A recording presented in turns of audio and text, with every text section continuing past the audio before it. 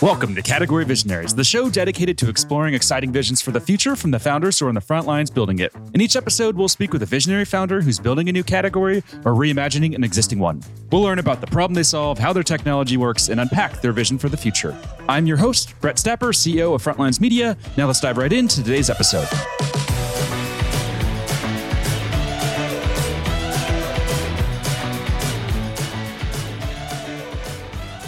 Hey everyone, and thank you for listening. Today I'm speaking with Michael Konialian, co-founder and CEO of Modern Life, a tech-enabled insurance brokerage that's raised over $15 million in funding. Michael, thanks for chatting with me today. Thanks so much for having me. How'd I do in your last name? I was a bit nervous as I was staring that down just now.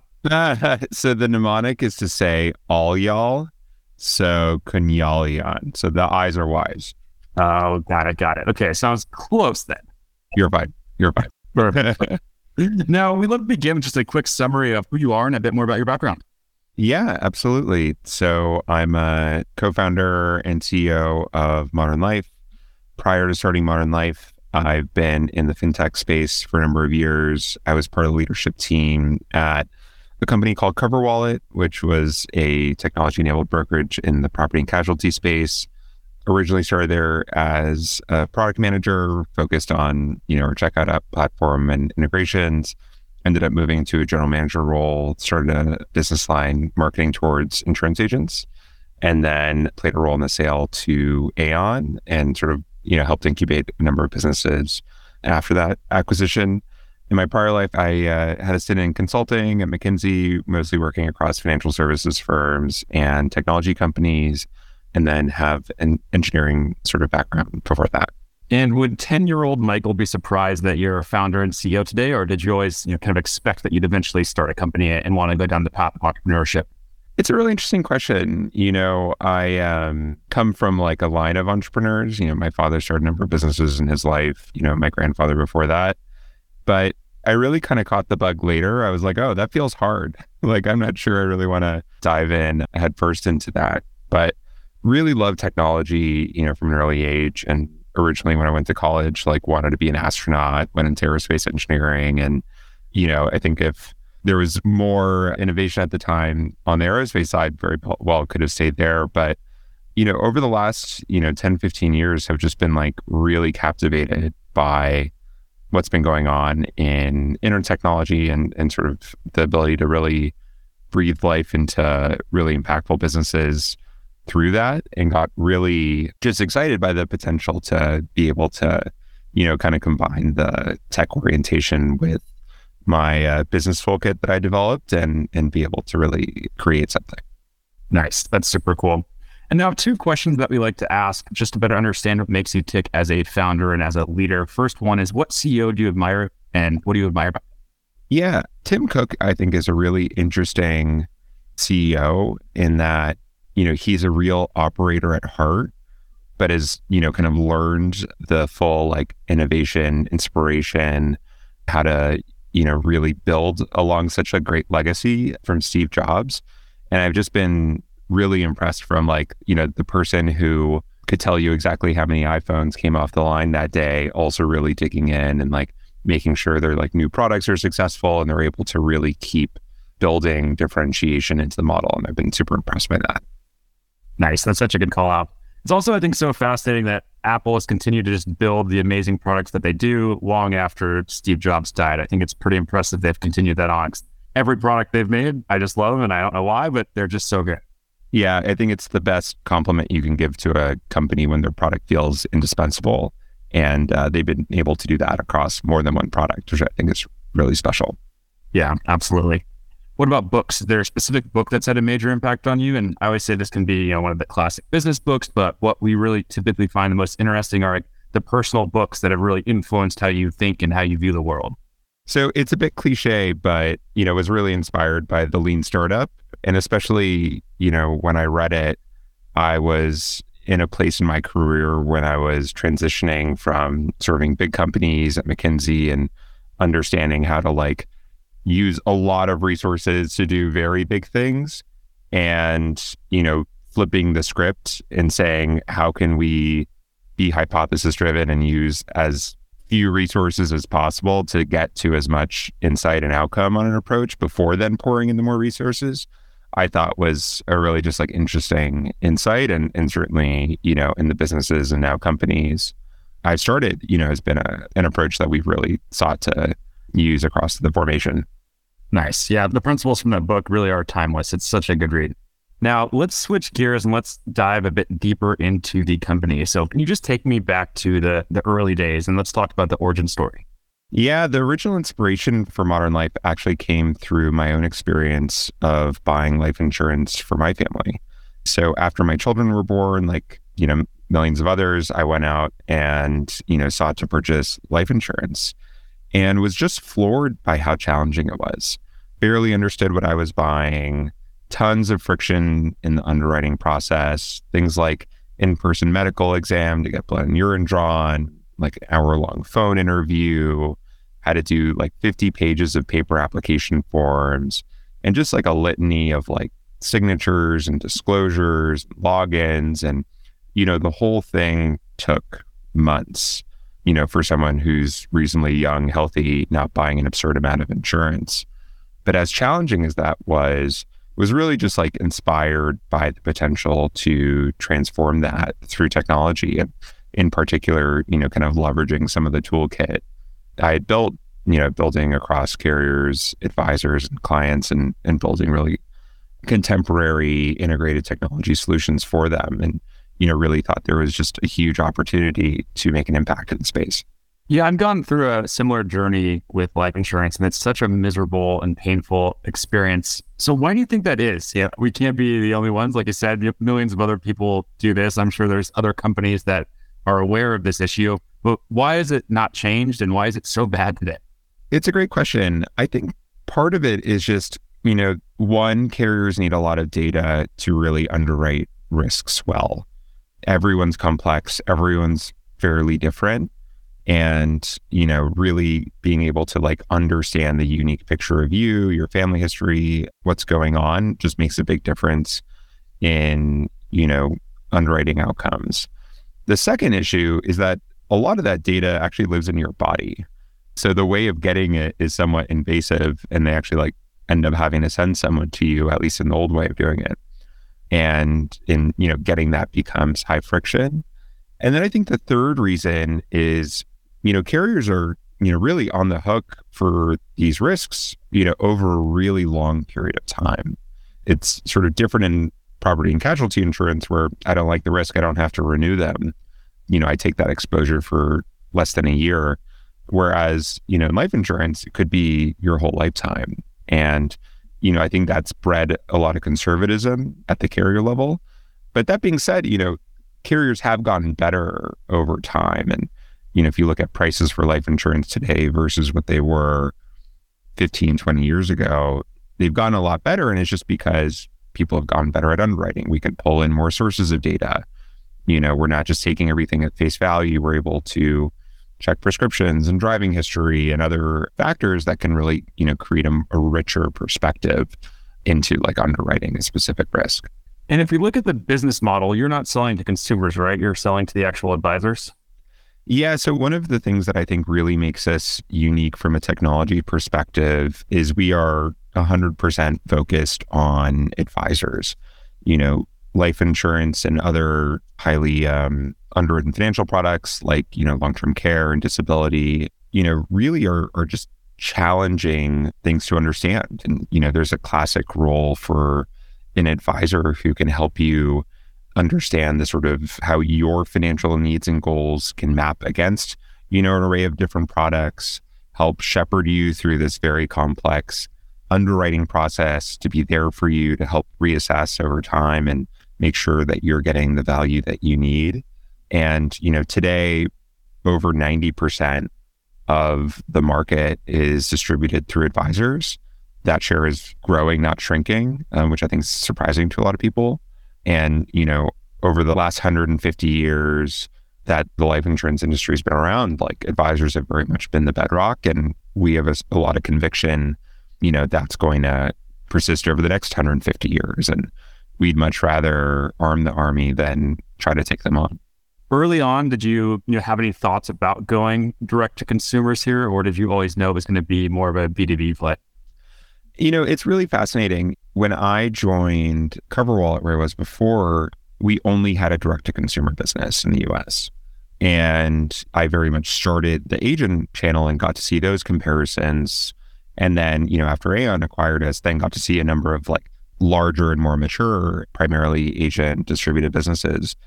And, really think that there's a need for some direct-to-consumer in the part of the market that's very simple, very transactional, not complex. And, in some types of insurance, like that's okay. And there's organizations people trust. And if I'm spending $100 buying something, that might be okay. For life insurance, it's very complex in terms of the products. It's very consequential in terms of the impact it has on people's families. Like you're not insuring your cell phone, like you're insuring your life. You're insuring that your kids can live the life they want. And given that obligation, just had a lot of conviction in the advisor-driven model. And, from day one, this was something we had a ton of conviction around and really sought to build.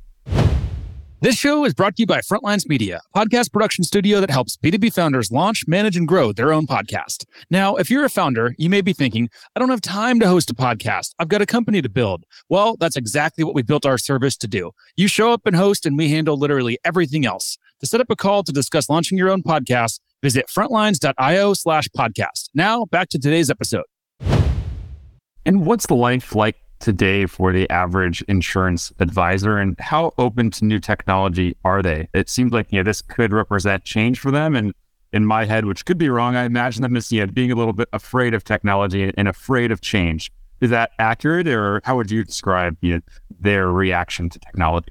I would say advisors today have a really challenging time in terms of how they're able to conduct their business, where the options given to them are mostly either you use paper, which is very clunky, try emailing a client a 50-page document, asking them to print it out and fill it out and mail it back to you. It's not great. And, impacts conversion, impacts cycle time for deals, impacts the types of clients you're able to serve. And then, the other option they have is using relatively legacy technology, of which, there's solutions out there, but they're largely what I would call like point solutions or features. There might be something you use for term quoting. There might be something you use for medical underwriting. There might be something you use for permanent life insurance case design, something different for applications, something different for agency management, something different for commissions. And you have to manage this constellation of, these legacy point solutions. And in a lot of ways, the pandemic really changed how advisors viewed, their own delivery of life insurance. And, I like to say that, the pandemic really resulted in the digital transformation of the industry almost against its will, where kitchen table in-person conversations couldn't happen anymore. And those became Zoom calls. The 50-page paper application that you would bring in your briefcase don't work so well over email. And, those became digital applications. And then, the underwriting model where I'm going to poke you with a needle and try to get all your data the old-fashioned way started to really not work for a big slice of the population. And in many cases, clients can get good competitive quotes without needing to, have a medical exam. And, advisors very much came, which I think carriers did around the same time, that, oh, this digital thing is not something of the distant future. It's really something of the present and the present future. And, we in a way sort of saw that as a moment, which, really I think has caused the most rapid level of technology adoption and change in, the decades of the past. And have you read the book, The Fixer by Bradley Tusk, or do you know about Bradley Tusk? No, not yet. I'll send you a link after the call, but I just finished his book. He was like the regulatory PR guy for Uber, FanDuel, Tesla, and Lemonade. And I just finished reading it. It's really good. And his whole thing is about saving startups that are facing very difficult regulatory environments and navigating that whole world. And he was talking a lot about Lemonade and his work with Lemonade and some of the challenges that they faced. So for you, from a regulatory perspective, Is this a disruptive model? Like, do you have a lot of regulatory headaches and like, do you have to go and push for regulators to change, or is it more straightforward because you're not going direct to consumer? It's a great question. Certainly there's less of a regulatory burden on us as a brokerage than there would be if we were a carrier like Lemonade and actually responsible for paying that claim and taking the balance sheet risk. That being said, we did make the decision to start in New York City, where we're headquartered and most of our team is. And, New York City is a challenging jurisdiction to do life insurance. Many of the D2C players, if you see, they're live in 49 states, and the state they're not around is in New York. But I think we actually have benefited from having the higher regulatory burden in a few ways. Like, one, it really makes it so even not in New York, everything we're doing is ironclad, and, we're giving the kind of belt and suspenders approach towards dealing with risk and customer data and encryption and all these things. The second benefit, which is, I think, a little bit more salient, is that, we don't represent a product. We don't represent a carrier. We're not trying to sell you our thing. Mm-hmm. And most of financial regulation, if you were to distill it, is around suitability. Like, are you selling the client the right thing for them and at the right value? And, we represent that advisor and their client. And, we're not a life insurance company. We're not an annuity company. We're not a disability company. We want to make sure you have the right product for your financial protection need. And we're not just, distributing one carrier. Like, we have 25 carriers we distribute, and, we're impartial. Like, we really want to make sure you're getting the best value. And, that's born in better conversion. That's born in better retention. We have market leading conversion retention. And a big part of that is because we're really advocating and on the side of that advisor and the customer. And we talked about the advisor side and how they feel about change, but what about the carrier side? So you mentioned 25 carriers there. Like, do they have to opt in? Do they have to agree to work with you? And what does that general process look like when you're engaging with carriers? Yeah, I think a similar trend has happened on the carrier community as well as with advisors, where, they had understood that change was coming and, woke up one morning and discovered that change was happening right now. And, in a lot of ways, where the life insurance carrier mix is from a technology adoption is kind of where property and casualty was 5 or 10 years ago. So that wave is really coming now. And I really, view it as the, role of people like us to really help guide that for carriers, really be the voice of that advisor and that customer in saying, here's what people want. People want to be able to get things at good prices without a lot of hassle and with the security that comes with working with a big firm. And I think that's been an adjustment for a number of these firms that, are 150 years old and, conservative underwriting cultures. But, I've certainly been really impressed, certainly around the carriers that we work with and their ability to work with us. And, our goal is very much to innovate on the models that are out there. We don't want to come in and, plant bombs and blow things up and then leave. Like, we really want our carrier partners to be very successful, for them to understand risk well. And I think that's given them a lot of comfort in working with us and being able to really just take out the friction, take out a lot of the hassle for customers. And I'd love to talk a little bit about growth now. So are there any numbers that you can share that just highlight some of the traction and adoption that you're seeing with advisors? Yeah, we're working with over 100 advisors at different stages of the process now. That number is growing very quickly each month. And, we've seen, in particular, we tend to focus on advisors that are a little bit more established and serve, more affluent clientele. And, with that has come, just a higher degree to really build out the product and the brokerage experience and the level of, sophistication and rigor of our solutions, which has, really been a big draw. But we're really working towards along the major goals of really helping advisors do more deals, do them faster, get clients good value. And I saw on the funding news that it was a $15 million seed round led by Thrive Capital, and I believe it said 10 or 12 unicorn founders there. What do you think those investors are so excited about when they're looking at this opportunity? Yeah, absolutely. I think there's just an incredible potential to transform the space. And, it's a $150 billion market, in the distribution layer from an advisor standpoint. There's 5,000 brokerages in the country that do this on a serious level. And, 4,999 of them are saying the same thing and look the same and sound the same and feel the same. And by really building technology in the space and having tight feedback loops with our advisors, we really think that we can build that platform that can, connect advisors to their carriers and clients, and then also just, really provide a differentiated brokerage experience and one where, you can get to really big numbers with like 1% market share, and we're aiming for a lot higher than that. And to, do that in 5 years, not 50, which is the typical route of doing it in the market. Yeah, and given it's, I think you said $150 billion market there, and it's ripe for disruption, I have to imagine you're not the only founder who said, hey, let's go and transform this space. So can you just talk us through what the competitive landscape looks like? Yeah, I think most people, that have raised serious capital in the space, I like to say there's been like $1 billion raised largely in the D2C part of the market, which has really been to try to cut the advisor out. And after learning that that's hard to scale, largely around, turning the advisor into a referral source. Some of the D2C players have tried to get into independent advisor distribution, have actually pulled out, finding that it's hard.